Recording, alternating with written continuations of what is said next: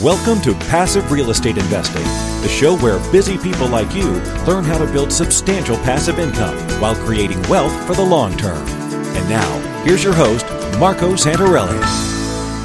Welcome to another episode of Passive Real Estate Investing. I'm your host, Marco Santarelli, and I want to thank you for joining me here today. I'm going to do something a little different today. Recently, I was invited to be a guest on the Real Estate CPA show, which is hosted by Brandon Hall. And if you recall, Brandon was a guest of mine on episode number 90. That episode was titled Sheltering Your Rental Income from Taxes and Other Tax Tips. Brandon is a sharp guy, great investor and CPA, and he focuses on creative tax strategies, but he's really dialed into the whole tax scene and how to reduce your taxes as an investor. So he invited me on his show, and we had a great conversation about a lot of different things. Some of it is great review for investors, and other questions that he had was great for virtually any investor listening in. So I wanted to share that episode with you guys, and I did get Brandon's permission to re-air, if you will, that episode on my show. And so, we talk about things like, the biggest real estate investing myth, what drives different markets and the market differences, how to choose a market. We talked about investing locally versus long distance, the macroeconomic factors in selecting a market, and there's 4 of them. So those are good to know. The 3 kinds of markets, it's a spectrum, and there's really 3 categorizations for that. Different types of neighborhoods, what is an A, B, and C classification for a neighborhood? And this is really what I tell people when I'm doing a live presentation. So it's some good material and a few other things. So it's actually a great interview, and I wanted to share that with you. So without any further delay, I'm going to let that roll. So hopefully you enjoy it, and we will see you again next week. Are you on track to achieve your financial goals? Income-producing real estate is the most historically proven way to accumulate wealth and has created more financial freedom than any other means. Norada Real Estate provides everything you need to invest in the best turnkey cash flow rental properties. Our simple, proven system will help you create real wealth and passive monthly income. Get your free strategy session with our knowledgeable investment counselors at noradarealestate.com. That's NORADA realestate.com. Hey folks, thanks a ton for tuning in. Today we're going to do something a little bit different. I've actually got a guest that's going to be joining me on the show today. His name is Marco Santarelli, and he is the owner of Norada Real Estate Investments. It's a turnkey real estate investment provider. He's got some really cool things to say. We're going to be exploring how do you pick investment markets, what investment markets he's currently in, and how do you go about picking the actual neighborhood that you want to invest in. But before we touch on that, a couple quick things. One, pay attention to the newsletter, especially as these tax plans start coming out in the House and the Senate. We're going to be keeping everybody up to date with our newsletter. So we're analyzing the tax changes and how they might be affecting real estate investors. So just pay attention to that. And the second quick announcement is that we've got 2 webinars coming up in November, one for clients and one for non-clients. And it's just going to be a walkthrough of the tax plans that have been proposed by Congress and how they're actually going to be affecting real estate investors as a whole. If you like the show, please leave us a rating on iTunes. We would love to hear from you, and I'm super appreciative of everybody that has already left us ratings to date. All right, let's get to it and introduce our guest. Today, our guest is Marco Santarelli. Marco is an investor, author, and the founder of Norada Real Estate Investments, a nationwide provider of turnkey cash flow rental properties. Since 2004, they've helped over 1,000 real estate investors create wealth and passive income through real estate. He's also the host of the Passive Real Estate Investing podcast. Marco, how you doing, man? Doing good, Brandon. Glad to be here. Yeah, thanks for joining us. Tell us a little bit about yourself. Yeah, well, I'm a full-time real estate investor, have been for over 14 years, and love what I do, and I love helping other people get to the point where they have passive income and are creating wealth, just like what we're doing here at my company. So I don't know how far back you want me to go in terms of my history, but I actually jumped into real estate investing when I was 18 years old. As soon as I could qualify for financing, I decided to purchase, renovate, and manage my own property. And I did that with a townhome unit in my hometown. And what's surprising maybe to some degree is everything was textbook. So I was able to renovate and lease up, manage that property and hold it for a number of years. As far as I can tell, I did a really good job at it. My biggest regret though, and I learned this early on, is I actually ended up selling the property a number of years later. And sure, I made a good return. I made a good capital gain, but the lesson to be learned is that for the most part, you never really want to sell income producing real estate. You want to buy, hold, and accumulate and maybe trade up as time goes on, but never sell it just for the sake of taking those gains and doing something else other than investing. So that's basically where I started. And then if you fast forward to 2003, 2004, right before I started my current company, Norada Real Estate Investments, we're helping other investors. I was involved in several other startups and business ventures. So, I cut my teeth and had my fair share of failures, all of which I pushed forward into building this business, which has become very successful and I'm very happy about because we're helping other real estate investors achieve the things that we are doing ourselves. That's fascinating that you started when you were 18 years old. There's not a lot of people that can say that. What did that first deal look like? I don't remember the specific numbers, but if I had to guess, I believe, and this goes back, a number of decades, so it's a long time ago, but it was an end unit townhome. It was not a condo and it was not an HOA scenario. I believe I paid about $40,000 for that property. I don't remember what the rent was, but I'm sure it was probably in the neighborhood of $600 a month at that time. But again, I say my biggest mistake was selling it. Today, that property is probably worth about $400,000. So it's worth a lot more. And of course, that's all equity. And the mistake and the lesson learned is I could have taken that equity and leveraged up and really magnified my success and my returns by taking it and putting it into more income producing real estate. Well, hindsight's always 20/20, right? I mean, you can always look back and say, I wish I would have done it differently, but at the time, it was probably a really good decision. Yeah. No, I don't regret it. I learned a lot from it and it kind of set the tone and the writing was on the wall. I took that and I leveraged it. I focused on getting my real estate license and looking for more real estate and really just trying to build my financial freedom through both real estate and building businesses. Fascinating. Okay. So you invest in real estate yourself and then you decide that you want to start your own business because you've been in the small business environment. So you start Norada Real Estate Investments and you decide that you're going to focus on turnkey investments. What made you decide to start a business centered on turnkey investments? So what had happened is in late 2003, I got involved with some boot camps or workshops, whatever you want to call it, along with literally thousands of other real estate investors that were buying into these $15,000, $25,000, and ultimately $35,000 boot camps that were being hosted around the country. And in the process of investing myself, investors were coming to me and saying, hey, Marco, where are you finding these deals? How are you negotiating it? How are you analyzing the numbers? How are you putting it all together? And really all that just led up to the question of, hey, can you help me? Can you help me find some deals? Or, do you want a partner or this or that? And so that was the light bulb moment. And that's when I decided to start offering other investors. At that time, it was just through networking, through these workshops and boot camps, deals that I was coming across. And so I had enough deal flow being focused on this full time that I was able to share. In the very, very beginning, I was actually charging clients. In other words, I didn't even call them clients at the time, but basically the other investors, call them customers, I was charging them a finder's fee that started at $2,500 and then it ultimately worked up to, I think, about $5,000 or $7,000, depending on the size of the deal. But I quickly flipped that around and turned the model into a free value-added service for these investors who are now what we call clients. And so our compensation became, and still is to this day, coming from the sale side or the seller side of the equation instead of the buyer side. So essentially, we are like a nationwide brokerage of these turnkey rental properties. We provide the value to the client and hold them by the hand and help them build their portfolio. So the compensation comes from the other end of the equation, which is the seller.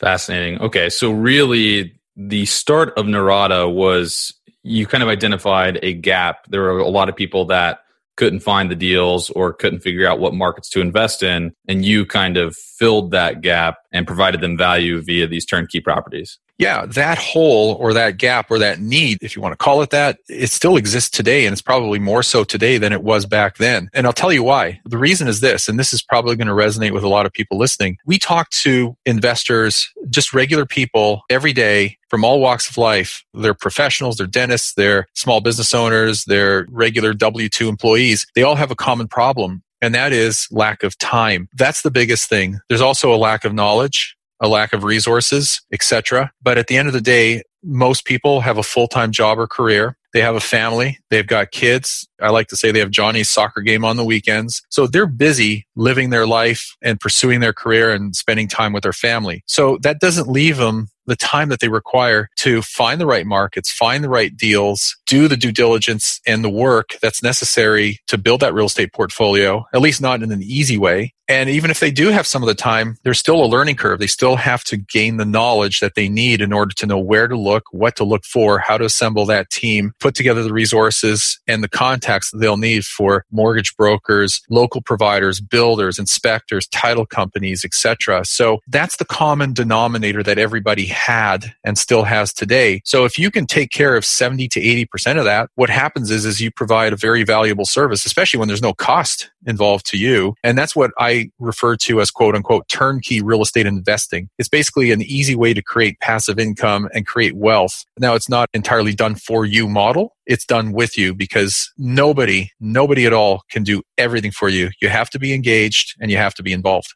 Awesome. Yeah. And I can totally resonate with the fact that people just don't have the time. I mean, that describes 90+% of our clients at the CPA firm here. We've got clients that are in high net worth or high net income situations, and they've got the cash to spend. They just simply don't have the time to figure out how to build their own rental real estate portfolio. And at that time, we actually see a lot of our clients move to turnkey properties and move to turnkey providers. So that's really cool. So I know that you're in quite a few markets. But how do you actually go about picking the type of market that you want to invest in or that you want to move? And maybe we can talk about this as like a business perspective. Like, how do you pick the markets that you want to offer to your clients? And then how do you pick personally? Well, I think you have to start off by dispelling a myth, and that is that there is no such thing as a national real estate market. And the reason I bring this up is because whenever you read the paper, read articles, or listen to the media, whether it's radio or TV, they always talk about the real estate market. The real estate market's up, down, sales are up, down, whatever the case is. The fact is that there's no such thing as a national real estate market. All real estate is local. Every local market has its own politics, its own local economy, its own local business environment. It has its own local supply and demand. So aside from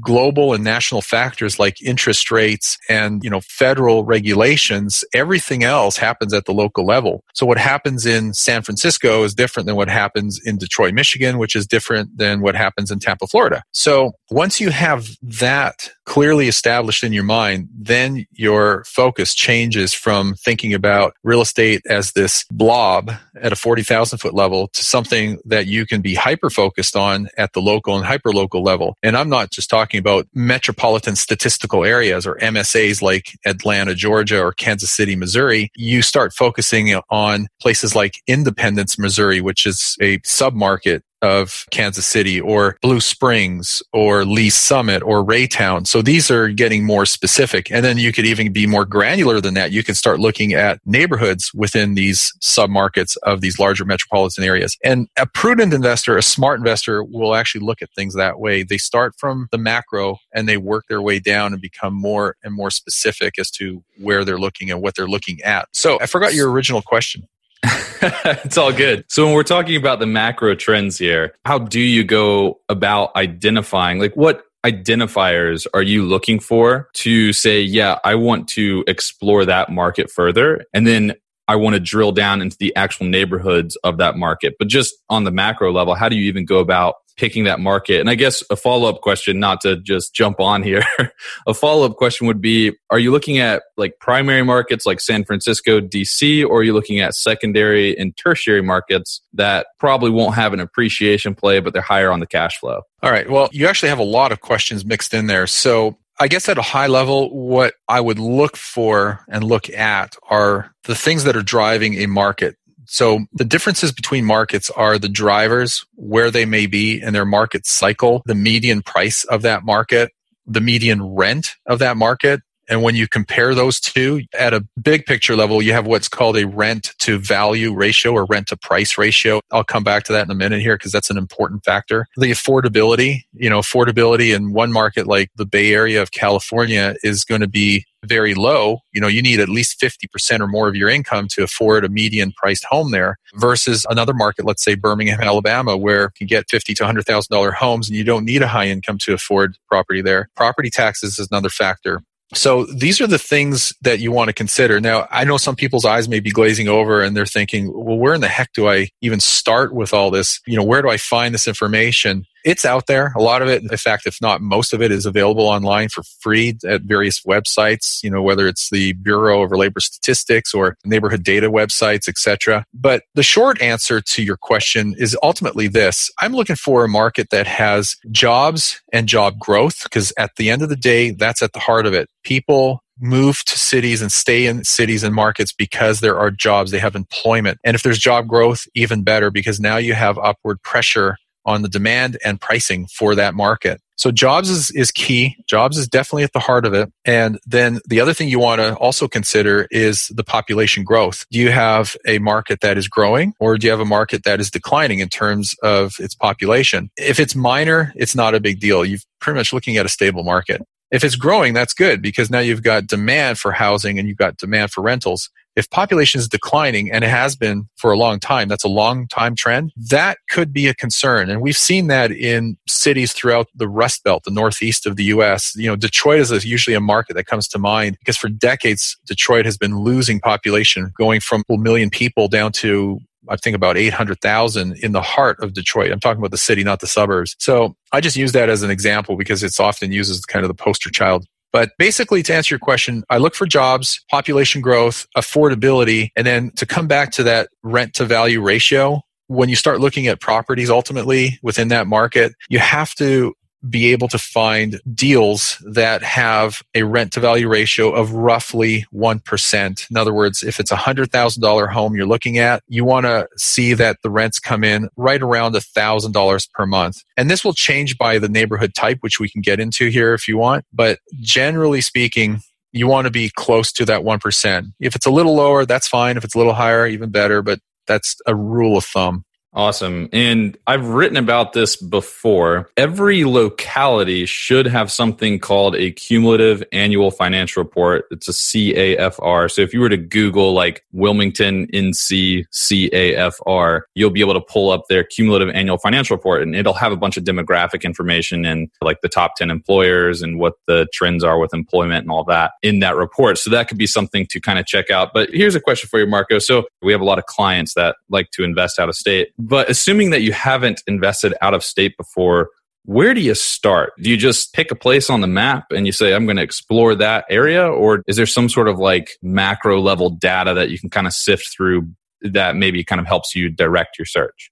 Well, everything I'm talking about and more is stuff that we here in our company look at, and we go through the same process that anybody else would do or should do. So when it comes to selecting a market, there's really 4 key things that we look for. These are what I'll refer to as macroeconomic factors. And it's really basic stuff. Or at least I think it's basic stuff. The first thing you want to look at is whether you're in a stable or a volatile market. And we refer to these, technically speaking, as a linear market or a cyclical market. So if you look at a price trend of this market overall, and again, this could change as you look at sub-markets and neighborhoods within that same market, but overall, if you look at a price trend for the last 10 to 20 years, is it relatively smooth?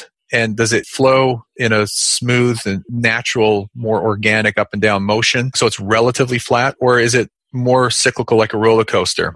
That will play in heavily because we find those volatile or cyclical markets are typically all along the coast, the east and west coast of the United States. You've also got Washington, D.C. You've got sometimes places like Phoenix, Denver, Colorado, Portland, Oregon. I mean, these can be more volatile than anything else. So we prefer to be in stable, linear markets because they provide stability and consistency. Sure, you could kind of hit it out of the park in a volatile market. If you know how to time a market, you can get in near its bottom or early on in its uptrend. But we're not speculators. We're investors. We're looking for cash flow first and foremost. So we don't want volatile markets. Number 2 is we want a market that has a diverse economy. We want a diverse job market. We want a stable economy because it's not a one-trick pony market like oil and gas driven. We want to see a lot of different industry from healthcare to finance to professional services. And that's a key thing. So you want diversity in that metropolitan market. Third, we've already talked about, again, generally speaking, we want to see a market that has a favorable rent to value ratios. Ideally anywhere from 0.8 to 1%. If you can get more, great, but don't compromise neighborhood quality for that.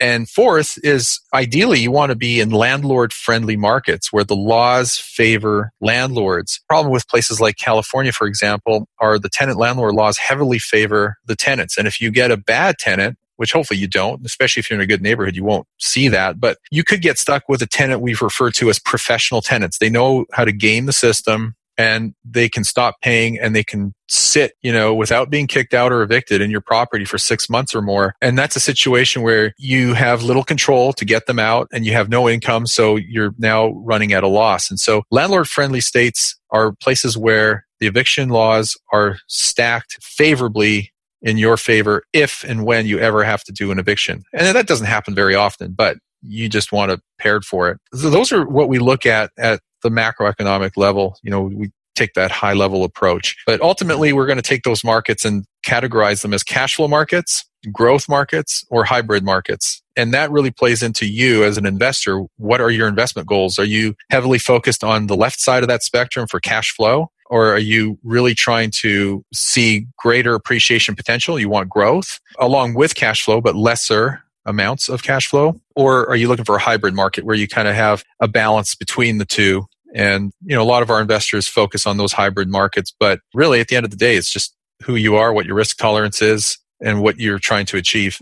I really love that one of your indicators is a landlord-friendly market. I don't think that that's really talked about enough. We have investors that invest in anti-landlord states. And I used to live in DC, and you can see the effects of an anti-landlord state right there. I mean, it's insane. So California, DC, I think even like New York City is pretty anti-landlord. I mean, we have clients investing in those states, and sometimes they feel the pain. So that's really cool that that's one of your indicators. You touched on something briefly, and you called it neighborhood quality. Can you kind of explain what that means, and then just kind of further that by going into how do you identify a neighborhood once you've identified a market? Sure. So we will classify neighborhoods into three basic types. We'll call them A, B, and C, but you could also take it further and call them like a D-class neighborhood, which is to me a war zone. I don't even know if there is an F.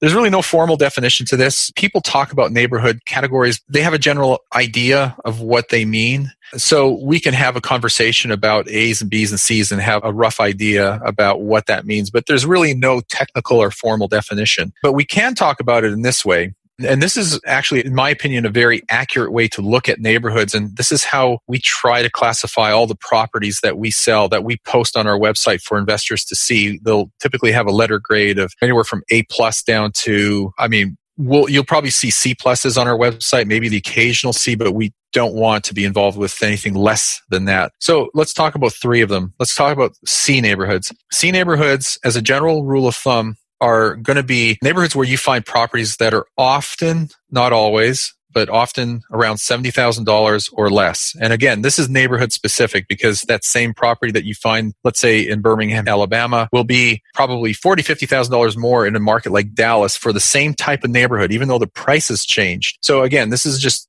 general rules of thumb, general guidelines, but cheaper prices. So often under 70,000 in most of the markets that we're in, they have higher rent to value ratio. So that's what makes these C-class neighborhoods very attractive. They have high rent to value ratios. So they look great on paper. If you look at the pro forma or the income and expenses, it looks fantastic. And they're very attractive for that. But again, you've got to step back and look at the forest, not just the trees, to stay on point here and make sure that you're looking at the whole big picture, not just get mesmerized and sold on particular property. Generally speaking, maybe anecdotally speaking, but there are property managers that will tell you this too. C-class neighborhoods, as a general rule, have higher turnovers and higher vacancies than having a rental property and tenants in an A-class neighborhood. Again, I don't have specific numbers, but you'll tend to find that tenants in C and D neighborhoods are more transient. So they have higher turnover, higher vacancy. And a big factor is that often you will have financing issues. The reason for that is there's not a lot of sales in C-class neighborhoods. So you don't have as many comps or comparables for an appraiser to use when it comes to actually financing properties. So often you will find that properties in the C-class neighborhoods, which could be $40,000 to $70,000, are going to be all cash sales. So there is no financing. You're just coming in, you're buying all cash. Maybe you'll refinance later, and that's the end of the story there. So I'm not a big fan of C-class neighborhood properties. However, there is a place for them. We do sell some of them and investors do want them, but it's not where I would start if you were a new investor or you're just starting out with a small portfolio. If you're seasoned and you have a larger portfolio, it might be the right product mix to fold in. So let's jump to the other end of the spectrum here and let's talk about A-class neighborhoods. With A-class neighborhoods, you typically have more expensive quote unquote prices. And often this is going to be over 130 to maybe 150,000. Again, depends on the market, but your rent to value ratios will be lower. And that is not necessarily a negative thing, even though they don't look as great on paper as properties in C-class neighborhoods and maybe the Bs. But what you have to realize is that you have a premium type product in a premium type neighborhood, lower turnover, better demographic. You have a higher quality tenant, so they tend to stay longer, less vacancy, less turnover, less cost when they do move out. So your lease up is less expensive. They'll tend to stay for 3 years or more. And there's very few financing issues in A-class neighborhoods because they are usually full of comparables. There's a lot of homeowners. It has a high percentage of owner-occupied homes, so you have lots of comps. So appraisal issues are very uncommon in the A-class neighborhoods. So it's really the great place to invest in terms of quality and stability and tenant demographics. People are sometimes turned off by properties in A-class neighborhoods because the cash flows are lower. And I'm talking in terms of your cash on cash returns. The cash flow might be attractive because the numbers are bigger. A $130,000 home ideally would rent for $1,300 a month, maybe $1,200, maybe $1,400. But in dollar terms, it looks good. But in percentage terms, it doesn't look as attractive. And then somewhere in the middle, you have your B-class neighborhoods. It's kind of like the best of both worlds, if you will. They're like hybrid markets, a good middle ground. And often these are $80,000 to $130,000 properties. Again, market specific. Moderate rent to value ratios. You will often find a 1% or maybe a 0.9. In today's environment across the country, being in a seller's market with a lot of growth, you're going to find these RV ratios, the rent to value ratios around 0.8, 0.9. They used to be 1.1, but we're just seeing a lot of rapid appreciation in markets across the country. But they still look good on paper. Properties in B-class neighborhoods are attractive. They still have relatively low turnover, low vacancy, and they're still easy to finance because there is a fair amount of available comparables for an appraiser to work with. So those are your neighborhood types from A through C. Great explanation. So when I lived in DC, the running joke was if you got a Whole Foods, you're in an A-class neighborhood. So a Whole Foods would go up and all of a sudden everybody would be in an A-class neighborhood. Are there any sort of like businesses or maybe amenities or quantitative indicators that you might look for to classify neighborhoods as A, B, or C, or even just not even classifying, maybe just a higher quality neighborhood than normal? Well, you kind of hit the nail on the head. If you're in a neighborhood and you see Whole Foods and Starbucks, places like that. Yeah, I call Whole Foods Whole Paycheck.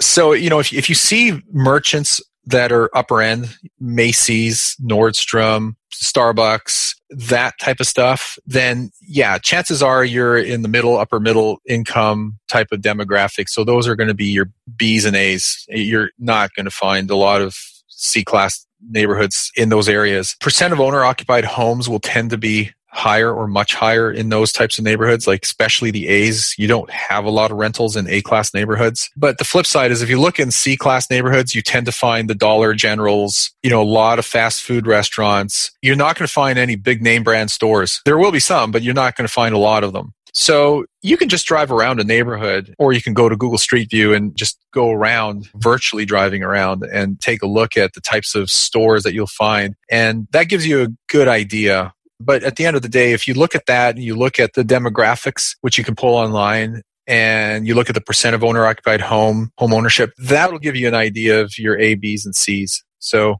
those are the things that we look at to try and classify neighborhoods. And it's not an exact science. It's nice to hear that somebody else uses Google Street View because they always tell you to drive the neighborhood, and I always use Google Street View. And I've had people say, you can't really do that. You have to go physically be present, but that's good to hear. It's good to hear I'm doing something right. Yeah. Well, Marco, we are out of time. What I can say is that it's awesome that you provide all of that analysis for your clients, because that would be a lot for somebody that is busy. And like you said, they have all of their family activities on the weekends. That's just a lot for somebody to get down into the weeds and really understand what they're getting themselves into. So really neat that you started a business that kind of provides that type of service and really holds an investor's hand all the way through the process. Marco, where can people find you? Yeah, thanks, Brandon. So they can find us at one of two places. Our main website, where we have all our properties, is Norada Real Estate, Norada, noradarealestate.com. And then we have a sister website where we host our podcast, the Passive Real Estate Investing Show, and that's simply passiverealestateinvesting.com. And either one of those sites will link to the other one, and you can find tons of free information, ebooks, our podcast, contact forms, etc., and everything is there. So excellent. Thanks for coming on the show today, Marco. We really appreciate it. Thank you, Brandon.